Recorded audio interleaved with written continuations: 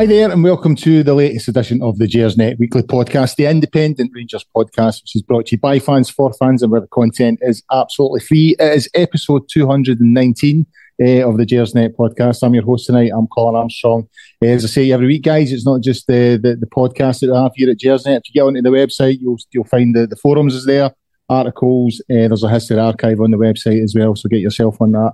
We would also ask you, as I do every week, to promote the pod, put the word out there, subscribe to the YouTube channel, let everybody know that we're here and what we're doing. Before I introduce my guests for tonight, I have to mention our partners at Forest Precision Engineering. They're a subcontract Glasgow-based engineering company. They've been a big commercial supporter of Rangers Football Club for many years. We're delighted that they're back in the pod. If you want more information on them, get to their website at www.forestprecisioneng.com. You can also visit their stunning new lounge in the main stand, the hospitality area within the main stand. If that is tickling your fancy, if that's something you would like to look at, then you can email the club at hospitality@rangers.co.uk and get information on that. So on to my guest for tonight. I'll bring in the regular in first. I'll bring Stuart in. Stuart Weir, how are you doing, Stuart? Good evening, Colin. Yes, doing absolutely fine. A wee bit chilled this evening, but that apart, I can live with that with the World Cup being on. Thoroughly enjoying myself. Wall-to-wall football, as they would say. I mean, I have to say, I've not watched any of it so far. Have you been enjoying it? Yeah, I have been. Most of the matches appear to be either 0-0 or 17-15. And there's plenty of goals and plenty of talking points. And, I think now we're through the group stages, we can sit back, get the popcorn and enjoy, what the knockout stages bring. Before we move on, I don't think we can move on without mentioning Doddie Weir, who obviously you knew very well and obviously passed away at the weekend. And I know you were very involved with him in recent years, especially with his charity and stuff like that. Has it kind of hit you yet? I mean, it must have been a sore. I mean, I know it was expected, but it's still never easy. I'll be honest, Colin. I'm not quite sure if it's hit me or not. There seems to be a void there since Saturday afternoon. I think I was more upset when he first told me he had motor neuron disease, because you know what the consequences are and what the inevitability is. And I just, I'm thankful that we had 5 absolute banging years with him. When other people are less fortunate, and the average between diagnosis and actual people not being here is only 14 months. So Doddie, exceeded that. The one thing he did say was, just to prove his sort of black humour and how it was even darker sometimes, was that he said that myself and the fellow trustees signed up to be trustees for the foundation and the trust, because we only thought we'd be doing it for about a year or 18 months, and he managed to keep us tied up for 6 years. So you have to. I have to say there's been more laughter than there has been tears, simply because it doesn't matter where you look or what you see, or even when you're feeling a wee bit jaded, a wee bit tearful, you end up bursting out laughing because something funnier will come into your head. Yeah. No, I mean, obviously the thoughts of everyone here at Gersnet, it goes with yourself, and his family and stuff like that. Yeah. I was actually at the Stirling Uni game against Albion Rovers on Saturday watching that, and that's when I had a wee look at Twitter after the final whistle, just to sort of see what the reaction was to the result. And that's when I found out. So yeah, very, very sad news. Also joining us tonight is we have an actual academic. We've got a professor. We've got Professor Brian Howison, who that level of intellect is unheard of on this show. Brian, let me tell you, you're on to talk about your book, which is Rangers Football Club 1998 to 2015: A Descent into Chaos, a resultant chaos, and an emergence from chaos.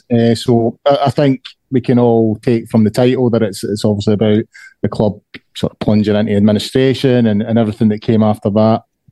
And obviously, the fact that it's 1998, it's the build up to that as well. You know, I think a lot of supporters, myself included, I think Stuart as well, Frankie at the time as well, you know, some of us were involved in stuff like the Rangers Trust and all the rest of it. We had concerns about the direction the club was going.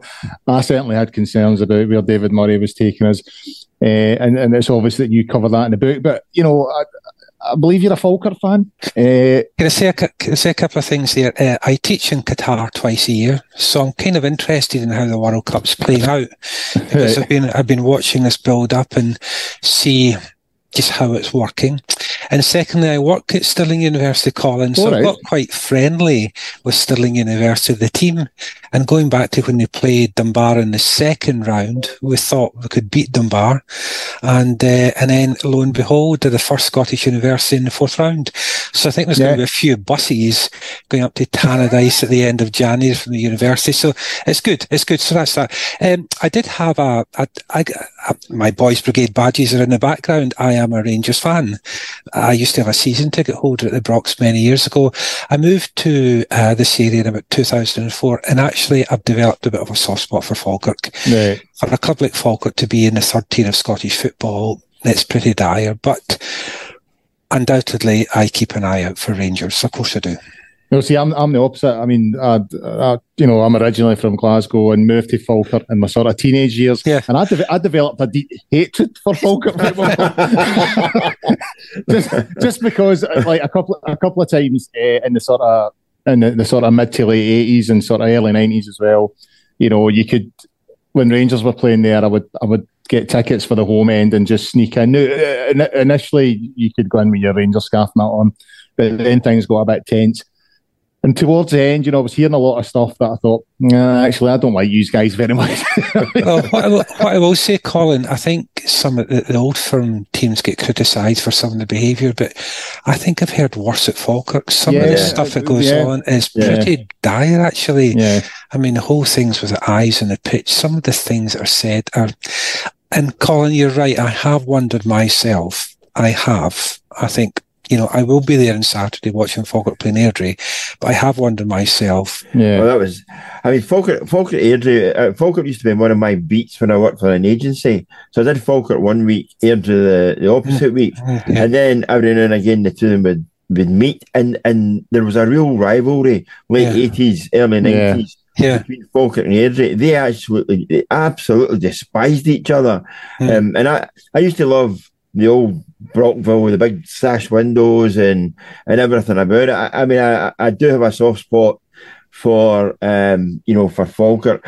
I don't mean a soft spot as in the middle of Fenwick Moor, but you know, I still sort of look upon them as being kind of one of my teams. But you're absolutely right, Brian, and what you're saying there. I mean, it's probably as much of a statement about Scottish football than it has anything to do with Falkirk, where they find themselves just now. Yeah. So that's where we are, really. But Rangers, the mighty Glasgow Rangers. Yeah. So, given your back, I was kind of interested in the motivation for writing the book. I mean, because obviously there's one very famous book that's out there that's obviously got a very different slant, you know, Downfall, which is written by a Celtic fan.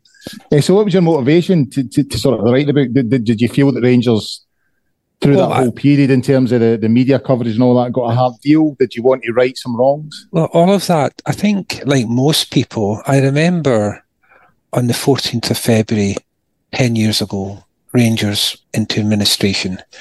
And I thought to myself, I kind of remember sitting in office watching the kind of press conference of Duff and Phelps on the 16th. So the 14th was a Tuesday, and the 16th thinking, what is going on here? Just what is going on here?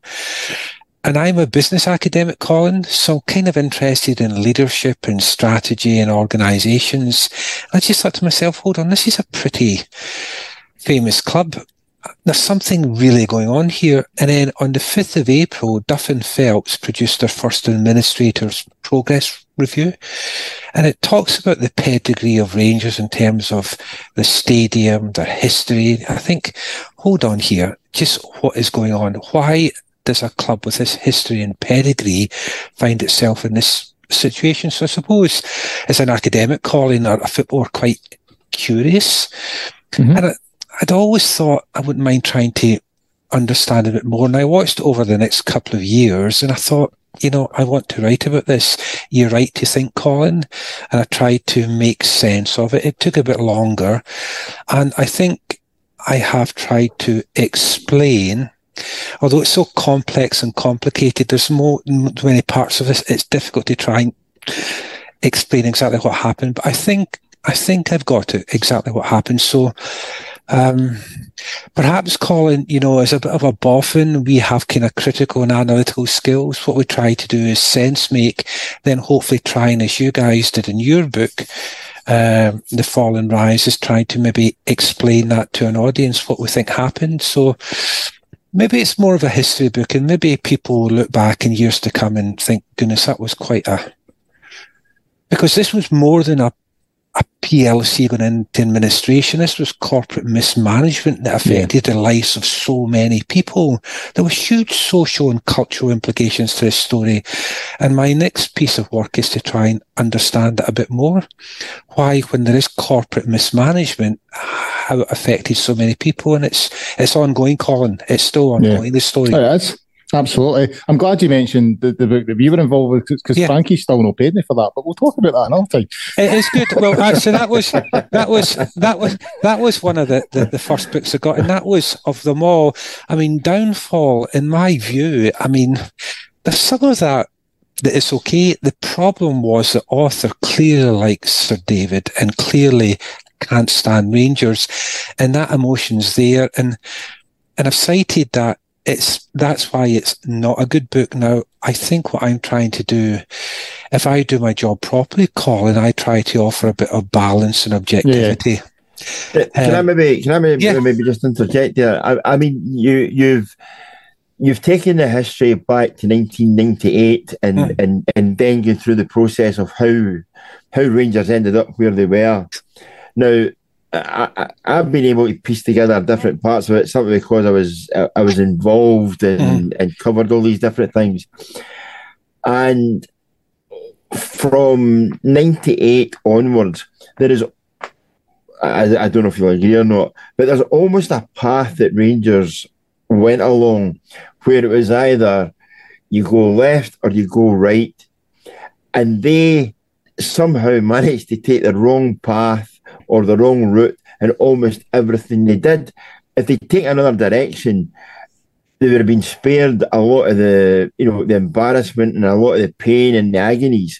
But they seem to choose the wrong path and the wrong route, or they seem to choose the wrong business model, or they seem to choose the wrong people to get involved with. I mean, it was, as you were saying there, and alluded to, there were so many moving parts, and the thing was, all of these moving parts were separate entities that had vested interests in different parts or different bits of what was going on, and for you to tie that together, I think that's, as you say, it's maybe more of a history book. I mean, to be honest, it's one of these kind of fantasy horror stories for me. Yeah, well, Stuart. Well, I'll go back to that. I mean, Colin Armstrong and Stuart Franklin talk about perhaps when Walter Smith left in 98, he was a wise head.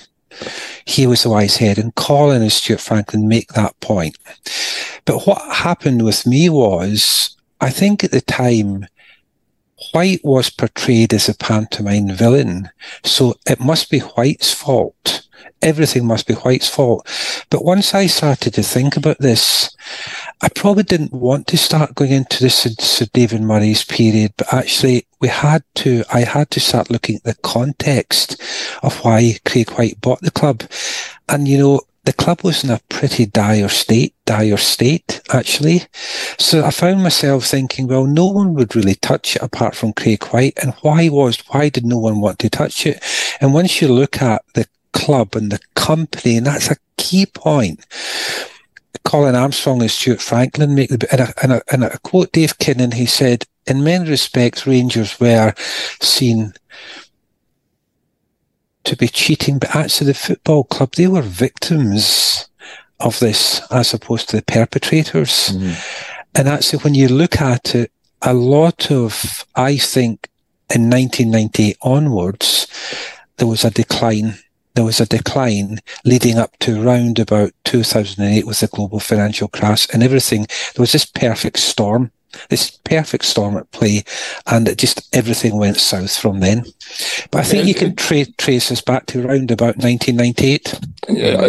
I mean, you're talking about Craig White being the pantomime villain there, and I'd really want to focus on David Murray here, if I can. You know, you talk about that sort of corporate decline, you know, under David Murray towards the end of his tenure. I would say, in my own opinion, I felt from about, you know, when we stopped signing players like Tore-André Flo for 12 million, and we were signing Claudio Caniggia on a free for Dundee, that's when I started to think, right, David Murray's losing interest here. You know, so I think you're right. I think there was a sort of disinterest from Murray. I think he took his eye off the ball towards the end. But also, you know, at the end, you know, he always claimed after, you know, the roof caved in after he sold to Craig White, he always said he was duped. You know, he was duped. That was it. I mean, my personal view is he couldn't get rid of Rangers quick enough. You know, I think he had more interest in his own, you know, his metal industry, his business on that side. Yeah. He wanted to save that rather than focus on Rangers. You know, what's your view? Is that kind of how you see it? Well, I've not met the man. Was he duped? I mean, in the documentary, The Men Who Sold the Jerseys, and they interviewed Ian Fraser, who wrote the book Shredded. Ian Fraser makes the point, you've got to be pretty early to catch out Sir David Murray. What I think happened was, early on in writing this book, there was a few things I had to get my head round. There is a clear difference between a company and a club. The club continues, that there's no doubt. A company operates the club. The company was the Rangers Football Club PLC. That ultimately was part of one of the many companies under the umbrella of Murray International Holdings. Now, I think there's clear evidence that around about 2006, Sir David said he would probably sell. And in the trial of Craig White in 2017, after the second big share issue in 2004, Murray International Holdings said they would no longer invest in the Rangers Football Club PLC. And in the book, I've asked an accountant colleague to run all the numbers from the annual reports of 1998 up to 2009. And there's clear evidence that financially it wasn't in a good position at all. What happened, however, in the global financial crisis, the credit crunch, and one may argue that Gordon Brown, the Prime Minister's involved here, because what had happened was Gordon Brown did not want a Scottish bank to go under on his watch, Bank of Scotland. Gordon Brown then said to the chairman of Lloyds TSB, you will buy a Bank of Scotland. So basically Lloyds TSB bought HBOS, it became the Lloyds Banking Group. This was a credit crunch. The Northern Rock was going under, so all banks wanted their money back. Lloyds looked at the account of Murray International Holdings, and basically MIH owed Lloyds almost £1 billion. Very few of us realised, I don't think, how caught up the football club, the PLC, was in this huge debt at Murray International Holdings. So Lloyds triggered what they called Project Charlotte.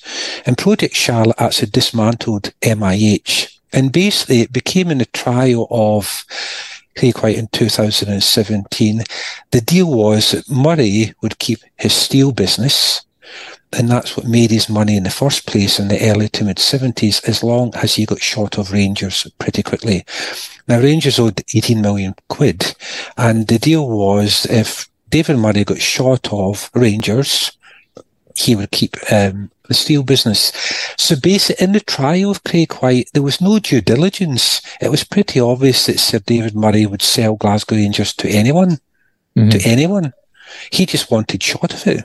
And I think there's clear evidence in that now. So Craig White came along and basically no due diligence, toss of one coin across a desk for Glasgow Rangers. I mean, if you think about it, buying Rangers for £1. So it was Sir David duped.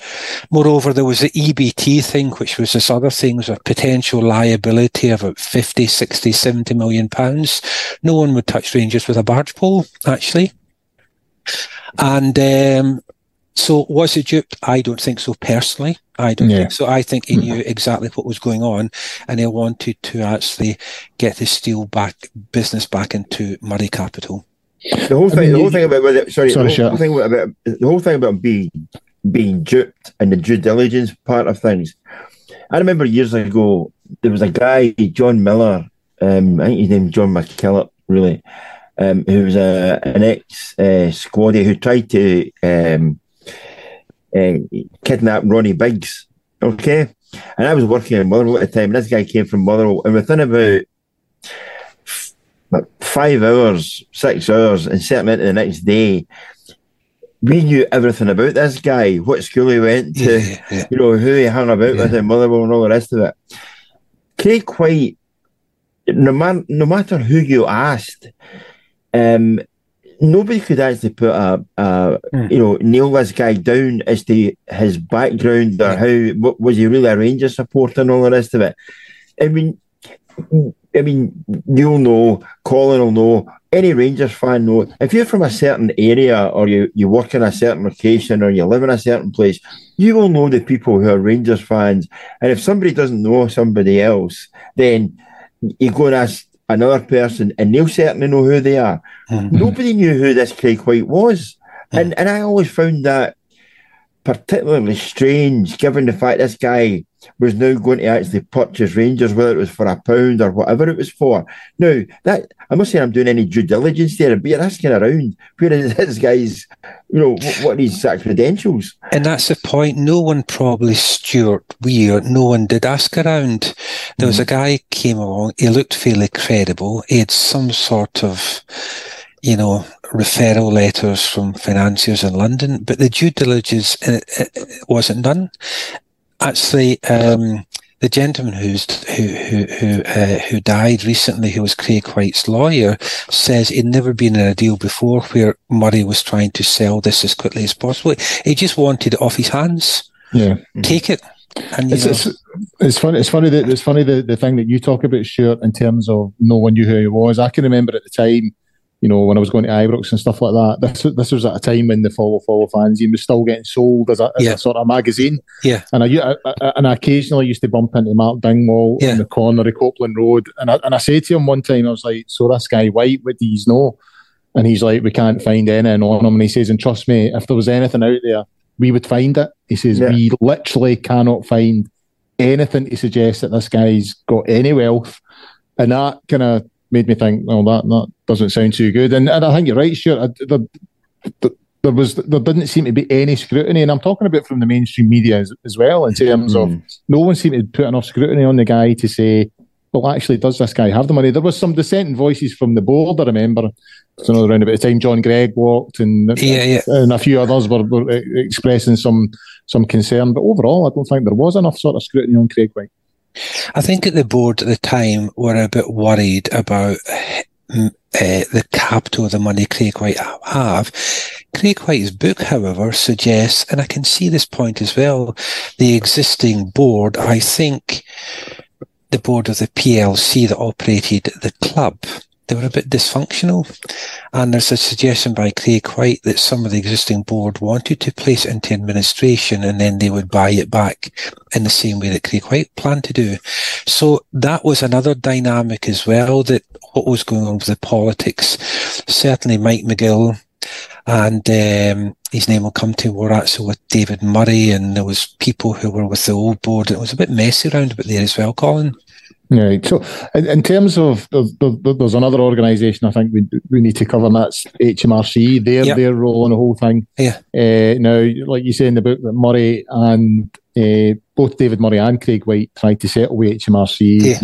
And they were very dogmatic. And I found it quite strange. I actually used to work with HMRC. I found it quite strange that so much material was becoming public through that Twitter account, that the Rangers tax case Twitter account. Yeah, the Rangers tax case. Yeah. Twitter account. So, that whoever it was posting stuff left, right and centre that I was thinking, well, that's commercially sensitive material. How was that finding, getting into the public domain? It's either coming from someone within HMRC or it's coming from within someone in the club who's leaking this. So I found that quite disturbing, that stuff that was confidential was getting sort of, aired in public. Yeah. I also feel, the thing that we heard the whole time through the EBT thing was, it's a test case, because HMRC have a concern about a host of other clubs. I think it was up to 42 clubs in the UK who were also using EBTs. Now, since HMRC have won this case, I've not heard any other club get their door rattled, in terms of asking about their use of EBTs and stuff like that. And there's also the thing that you mentioned in the book as well, they've miscalculated, or it appears they've seriously miscalculated the amount. So their role in this is pivotal as well, and not in a good way, I don't think. No, it's not. And in many respects, I think they're part of this just sorry story to tell. I've tried to ask a few people, because there was a suggestion going back to the Rangers tax case that this was being leaked by HMRC in Edinburgh. And moreover, HMRC in Edinburgh were all Celtic supporters. Is that true? I don't know, Colin. I don't know. I'm told, however, that it was being strategized by England.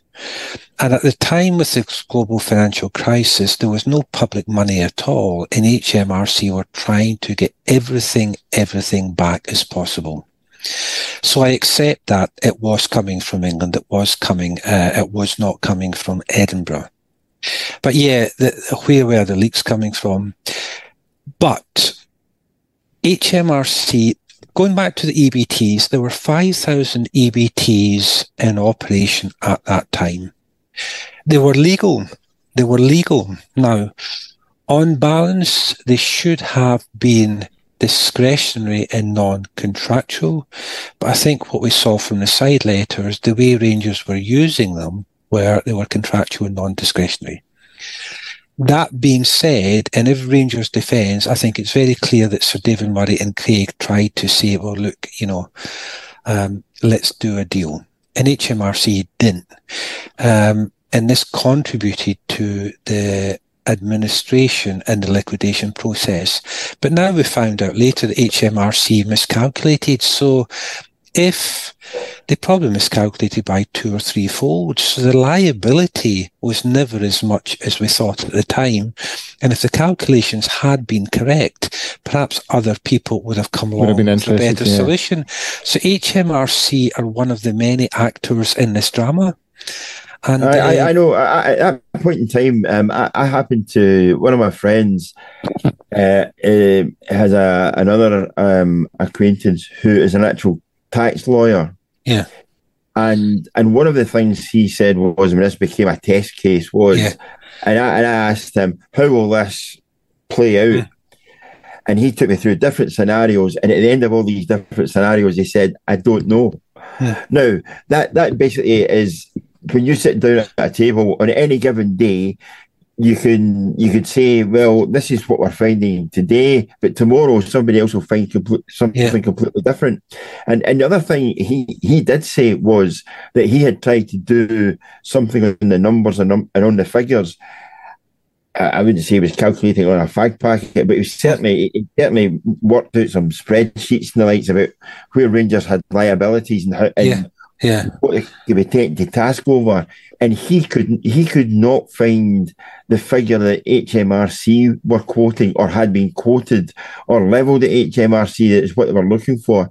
He could not find that figure anywhere, or come to that figure. And as he said, if that figure that HMRC are demanding, or think that they're entitled to, is the case, then Rangers are gone. There would be no coming back from Rangers. None of this demotion and we'll come back under a different name and all that kind of. They would just be gone, and their entire stock would just be, taken in. HMRC would have sold Ibrox or the site or whatever it was, and there'd be no more Rangers. So he could never work out himself, and he's a pretty clever guy. I mean, he's one of these guys that only works when you're actually standing in the dock, sort of type thing. He said then that it was probably, and as much as everything that Craig White was kind of fantasizing about, then this whole tax issue, another fantasy that you really couldn't get a handle on. And that, the one or two broadcasters, let's say, not naming names, into this and started making all sorts of claims and all sorts of allegations and the likes, when absolutely they had no basis whatsoever. Because if I'm speaking to a guy who is one of the top legal minds when it comes to tax and the likes in Scotland, and he can't get a handle on it, there is not a hope in hell's chance that certain broadcasters or journalists can suddenly understand this. They're basically sticking their finger and going like that, see what way the wind blows, and that's the way that they'll go. One of the things, I think that's a fine point, Stuart. One of the things that occurred to me was so much of the language around this was very casual and lazy, and people were writing things. And I've actually spoken to what's his name, the Herald guy who interviewed me a couple of weeks ago, Chris, the reporter at the Herald. Jack. Aye, and I said to Chris, that Herald headline of 2012, when Rangers born in 1872 died in 2012, for a so-called broadsheet, it was downright irresponsible, that. It was irresponsible.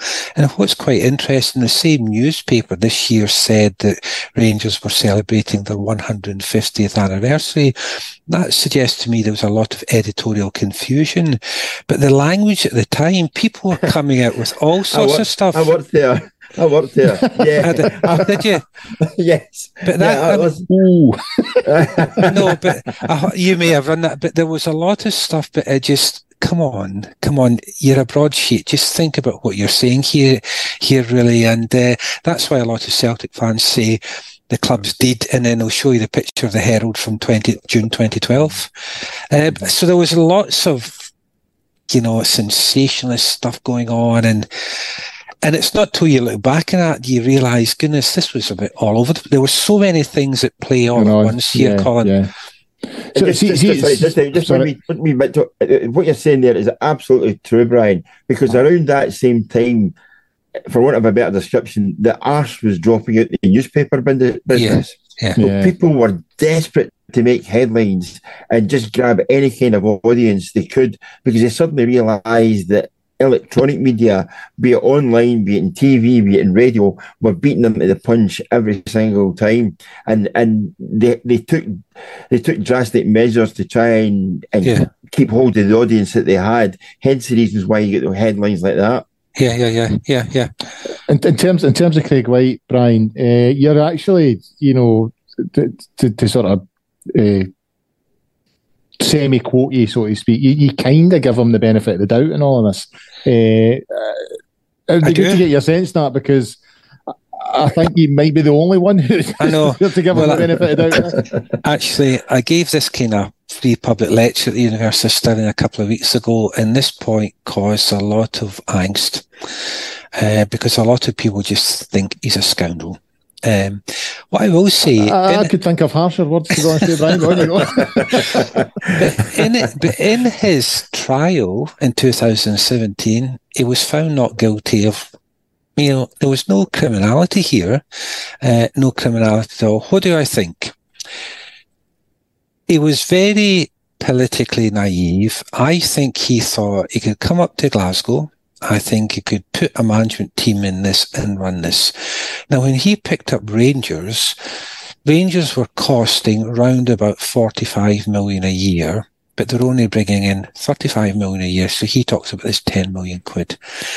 I think he accepts. I think most of us at the time knew that a lot of the contracts from Rangers were going out to Sir David Murray, the ticketing, the IT, the marketing, the catering.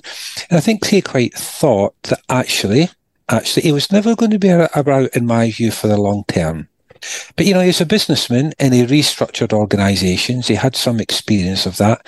And I just thought, why do people buy football clubs? They have egos. By his own admission, maybe he was going through a midlife crisis. I think I can make this work. If I can sort out the Sir David Murray contracts, I think I could possibly break even without Europe. He would try and build it up over 2 or 3 years and sell it on for profit. The problem he had was twofold. First of all, I mean, Ali McCoist inherited a championship-winning side from Walter Smith. And 6 weeks later, 2 months later, they were out of both European Cups. Craig White lost 10, 15 million pounds of revenue. And the second thing, the first tier tax tribunal for the EBT, I think Craig White thought would happen before Christmas of 2011. It was delayed till 2012. Craig White ran out of money. He makes the point in his book that you don't make money by using your own money, you make money by using someone else's money. What did he do? He borrowed money off Ticketus to pay off the £18 million, and he ran out of money because they went out of Europe. In the trial of Craig White, Donald Finlay, now Casey, makes that very point. If Rangers had got through either the Champions League or the Europa League of 2011 and brought additional revenue in, would Rangers have gone into administration? Who knows? Craig White clearly knew what he was doing. He had a backup for every eventuality. And I think the idea was if they lost the big tax case, he would put the club into the PLC into immediate administration, and he would blame the previous board. So I think I will give him the benefit of the doubt. I think he was just a bit politically naive. I don't think he knew what he was getting involved in. But there was no criminality, and who knows what would have happened if we had got through Europe. And Mr. McCoist, in my view, I've never met the man, but in my view, probably could have done better that summer in terms of the Champions League and the Europa League. And I was there a few weeks later when Falkirk put Rangers to the sword that night. So, but yes. The interesting part there that you talk about, and I don't think enough people have recognised that in the component parts that go into it, the chronology of what White was trying to do was absolutely key. And you know, again, another roll of the dice, and things might have panned out for him. An away goal against Malmo, and suddenly Rangers are in a different ball game totally. And I think that whole chronology of when the tax case was coming around and when Rangers were playing the key matches, they fell between different stools, and that just basically meant he'd nowhere to go. He didn't, and he ran out of money. He just ran out of money, and people said he was trying to evade, but he said he just ran out of money. Moreover, no banks would touch football clubs at the time. He could not get a bank account from anyone. There was quite a lot of sniping going on at the time from the old board, and I do believe that. There was lots of sniping going on. The old board speaking to the various, the media. Craig White had pretty poor PR. He didn't help himself either. He was a bit too elusive, and he should have, I think, been a bit more honest about this. Because when Sir David bought Rangers in, when was it, 1988, he borrowed money from the Bank of Scotland, £6 million to buy the club, and £8 million, or the PLC, I keep on saying that, and £8 million off the overdraft. So he borrowed money off the bank to buy Rangers. Craig White borrowed money off another financial institution to buy the PLC. So, but he gambled on A, getting through Europe, and B, this first-tier tax tribunal, the big tax case coming before Christmas. Both those things went against him. And if they hadn't gone against him, we might have been in a different situation now. So coming back to where we started this conversation, gentlemen, it was this perfect storm. Everything was happening at once. As you said, Stuart Weir, there's so many moving parts. I remember washing the dishes of an evening, listening to Clyde and trying to Super Scoreboard and trying to get my head around what was going on here. And I just think, goodness, there were so many different things I didn't understand. I'll give you an example. Rangers paid 12 million quid for Tor Andre Flo. Okay, Rangers didn't have 12 million quid. No, they didn't. But in paper talk, 12 million quid. Giovanni Van Bronckhorst was supposed to go the following summer, or the next transfer window, or whatever it was, he was going to go to Chelsea and that he was the make weight in that deal. So it was a paper transaction. Instead of that, Giovanni Van Bronckhorst didn't fancy Chelsea and went to Arsenal. Rangers ended up getting a lesser fee, and all of a sudden Rangers have got a gap in their budget of X number of £1 million, and there is no way of plugging that gap because what would have been a balancing act? Suddenly, you've suddenly taken one part of that out of the equation, and Rangers, instead of being break even, are suddenly like 5 million or 6 million down on a particular deal, and that happened on several occasions through different transfers and different deals that Rangers did at that time. And again, as I said, our viewer point out there, Rangers tried to, under Sir David Murray, Rangers were trying to do different bits of business and almost got it right. And had they got it right, Rangers would never be in the state they were in. And I think that part of it is for me is you suddenly realise how it's a game of jeopardy you're playing in terms of running a football club. Well, absolutely. And the more I started to think about it, the actual periods, Stuart, between 98 and 2011, just looking at the history of Rangers, it's so interesting. It's so interesting. And actually, who was the chap again? I can't remember his name. It's in the book, who predicted this in 2001. What's his name? The ex-director who fell out with David Murray? Oh, Hugh. Yeah. Ogilvy. No, Ogilvy. It's in the book. Odam. Yeah. He predicted that Rangers would go bankrupt, actually, in 2001. Hugh Adam. Yeah. And what's kind of interesting, I've had a couple of DMs from people in the financial services sector saying that they became increasingly aware of the debt Murray International Holding was building up from about 2005 onwards, but the media never realised this, and many of us didn't. I don't think many of us really realised, and that's probably one of the take-homes from the book. The take-home messages, gentlemen, is perhaps no matter which club you support, do you really understand, A, who's in charge of your club, B, the kind of debt you're carrying and what their agenda is? And I think this is so important, and maybe there are we can all learn from this whole Rangers story. But, just like this, we could sit and talk about this all night. It is just a fascinating story. There's so many actors in this drama. It's incredible. I think the point you make about ownership is quite pertinent when you consider, especially down in England, the sort of the oligarch, your Qatari owners that are coming in for, not totally nice reasons to own football clubs. So it's very interesting. I will say that I started to worry around 2001, 2002. That's when I started to get concerned about David Murray and how he was running the club. And turns out I was right. So thanks for joining us, Brian. That was great. I might see you at the next round at Tannadice, aren't you? Because my mate's a lecturer at Stirling Uni. I don't know if you know him, Paul DeMille, Professor Paul DeMille. I do know Paul quite well, actually. So that's who I was with on Saturday. So I might go with his for the cup tie Tannadice. I was messaging him last night. So but if I don't, good luck. Hopefully he's get through, and thanks for coming on tonight. So that's Brian's book, Rangers Football Club, 1998 to 2015, a descent into chaos, a resultant chaos, and emergent from chaos. It's available in all good bookshops and some shite ones as well. And so thanks, Amazon. And Amazon. We don't mention it. They don't pay tax.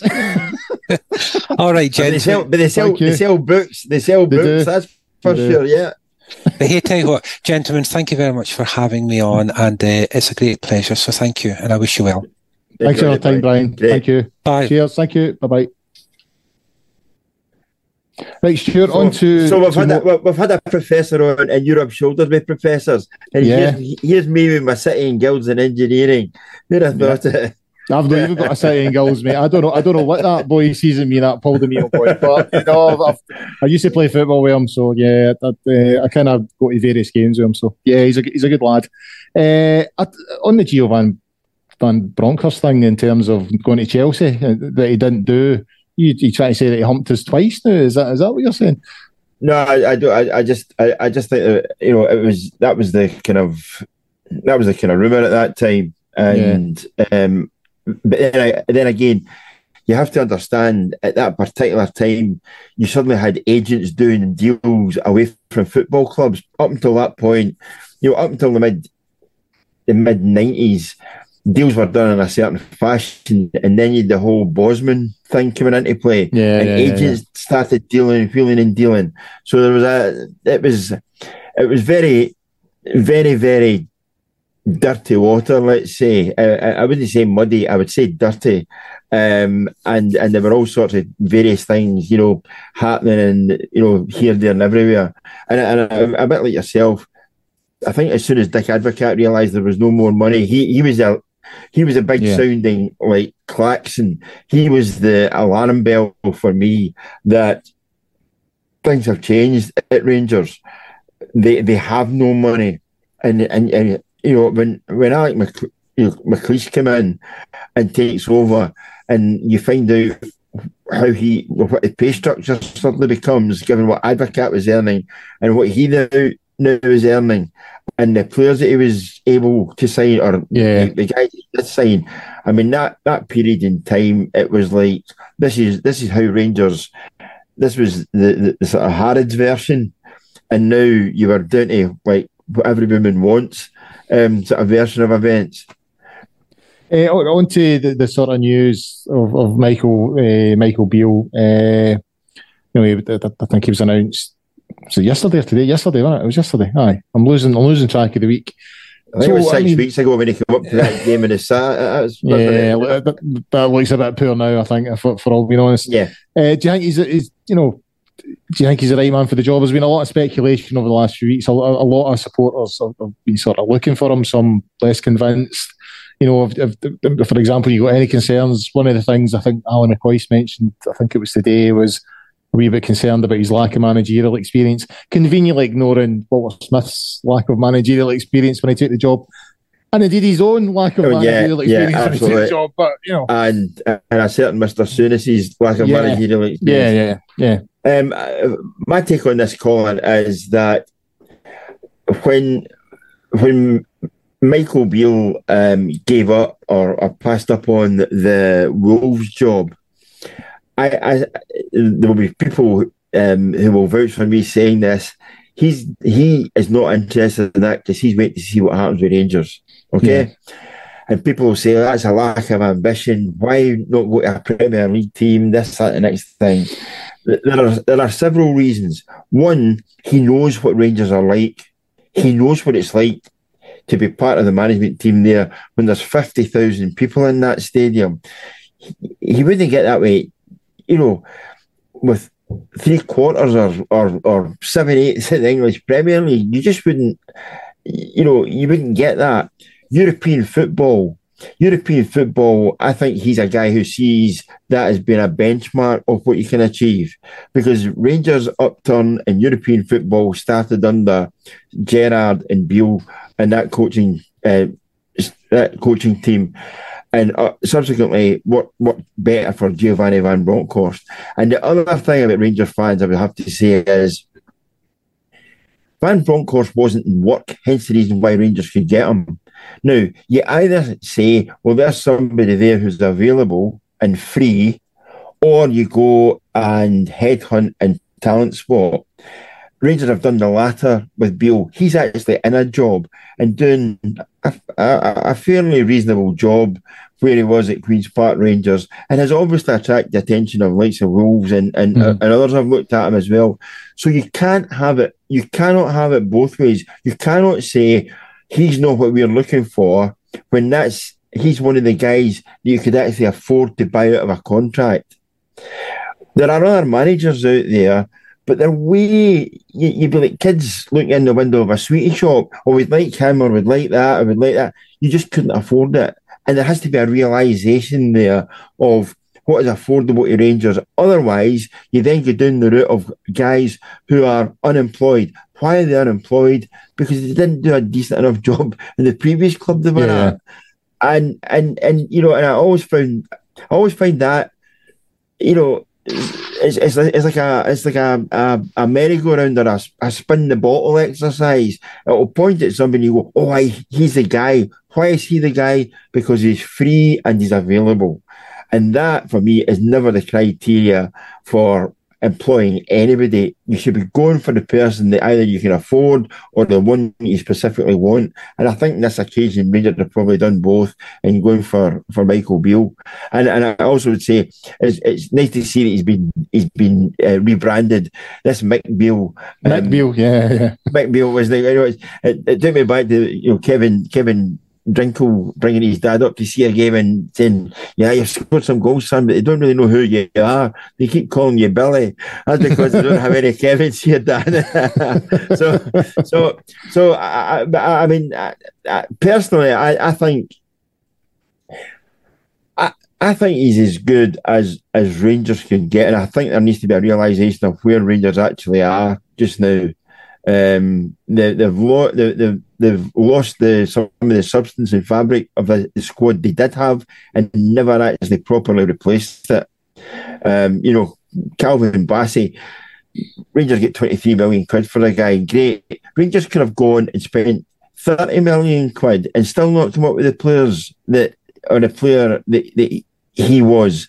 The guy was a fantastic player. I said right at the start of that season, he could be Rangers star man.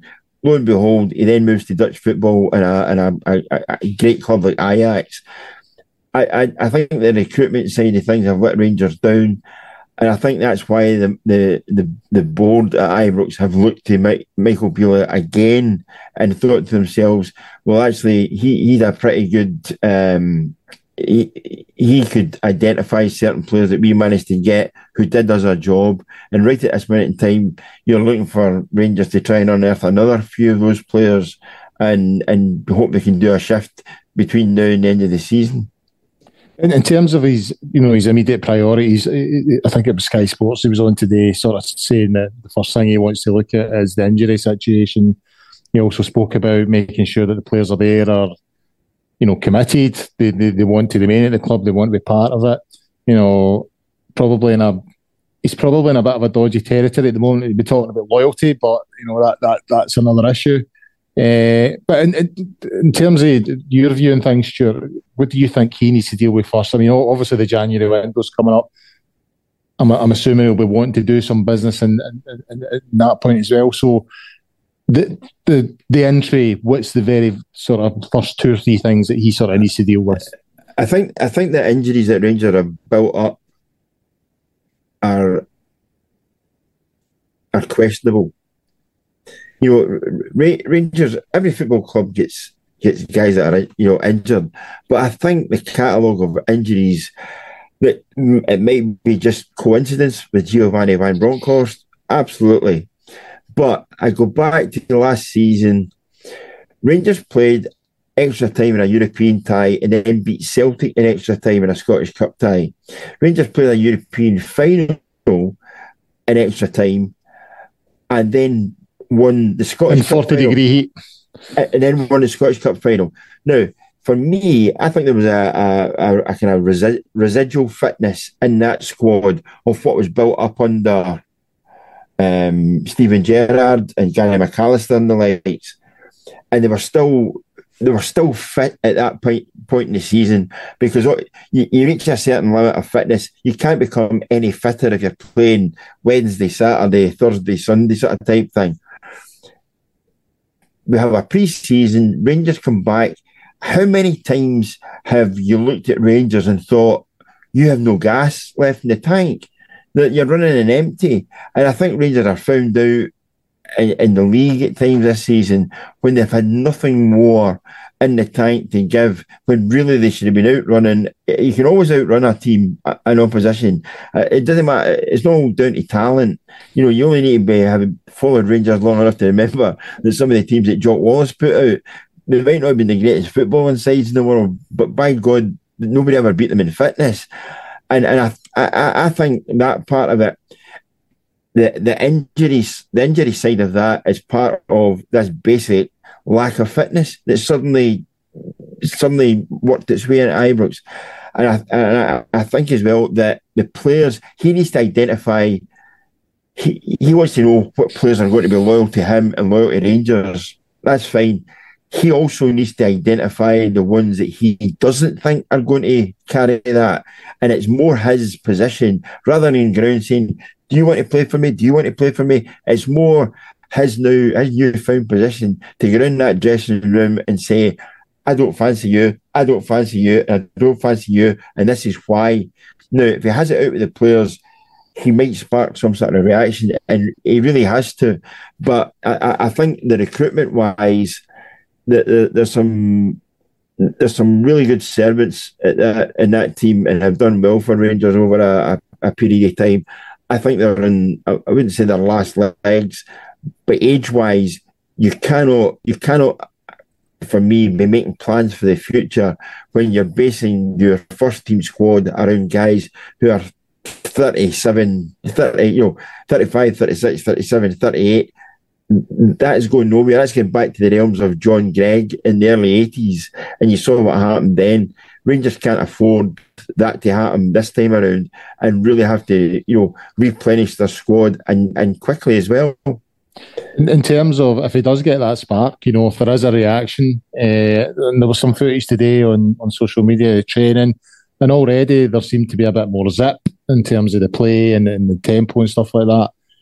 If he can get a reaction and if he can do the right deals in January, many have written off the title. Do you think there is still a chance if he can get these players back up firing that Rangers can put in a title challenge? Rangers could win 2 Old Firm games and they're right back in the mix. That goes without saying. The problem that Rangers have is that they might actually win a couple of Old Firm games and then drop points again to Motherwell or Hearts or Hibs or whoever it might be. The lack of consistency and the lack of Rangers would have been a better place. Put it this way, they'd have been a far better place if they had 7 out of 10 every week performances from everyone than a 9 out of 10 one week and a 4 out of 10 the following week. And I think that level of consistency, he needs to get that back and instill that every game that you get and play from now to the end of the season is going to be a cup final. It's going to be a cup final for Rangers, but it's also going to be a cup final for you. And unless you perform to that level, you ain't going to be here.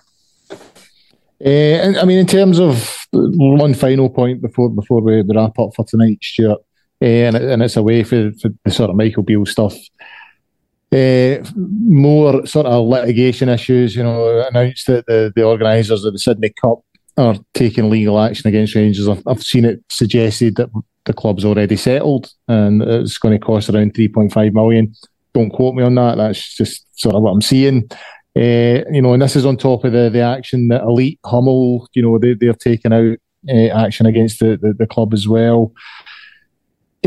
Based on the conversation we've just had with Brian about the club moving forward and coming away from that sort of chaotic part of its history, it just feels like every now and again, it feels like we're recovering, we're moving forward, and then this sort of thing comes along and it feels like we're stumbling again. And you get the feeling that, the AGM is next week. It's the 6th of December, I believe. So you get the feeling that, given the situation with Giovanni Van Bronckhorst and where we are in the league, some of the Champions League performances, the sort of cost of the ticketing for the Champions League, and now this announcement that the club's been taken to court again, it feels like it's going to be an eventful AGM next week.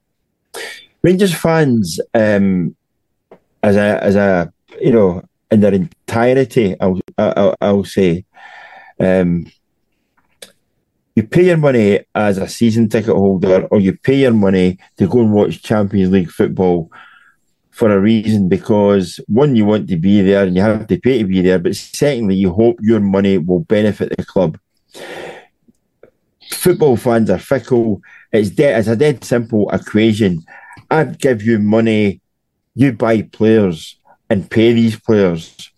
Rangers fans are not, and not just Rangers fans, but fans in general, they do not pay their hard-earned cash for you to then, for want of a better description, piss it up against a wall, fighting legal cases to do with non-appearance in tournaments and who sold what kit in what shop. That is not what you pay your money for. And that is draining any goodwill that Rangers had with the board. Steven Gerrard winning the title and Rangers getting to a European final and all the rest of it. The board at Ibrox, just like Giovanni Van Bronckhorst, didn't have any, anything in the bank this season, despite what happened last season. I think the board need to realise that and recognise that as well, that they don't have any kudos at all with the support, because they're being judged year on year on year.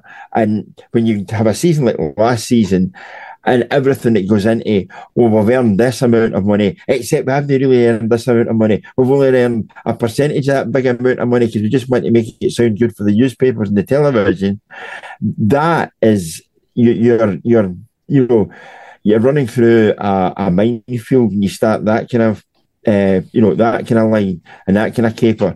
And I think all in all, the Rangers board are going to come under more scrutiny, because there's still an element of people thinking that they let Van Bronckhorst down because the money that Rangers brought in for players, he never really got a chance to spend. And also, going back to Steven Gerrard, would Steven Gerrard still have been the manager had he been able to recruit the way he wanted to recruit?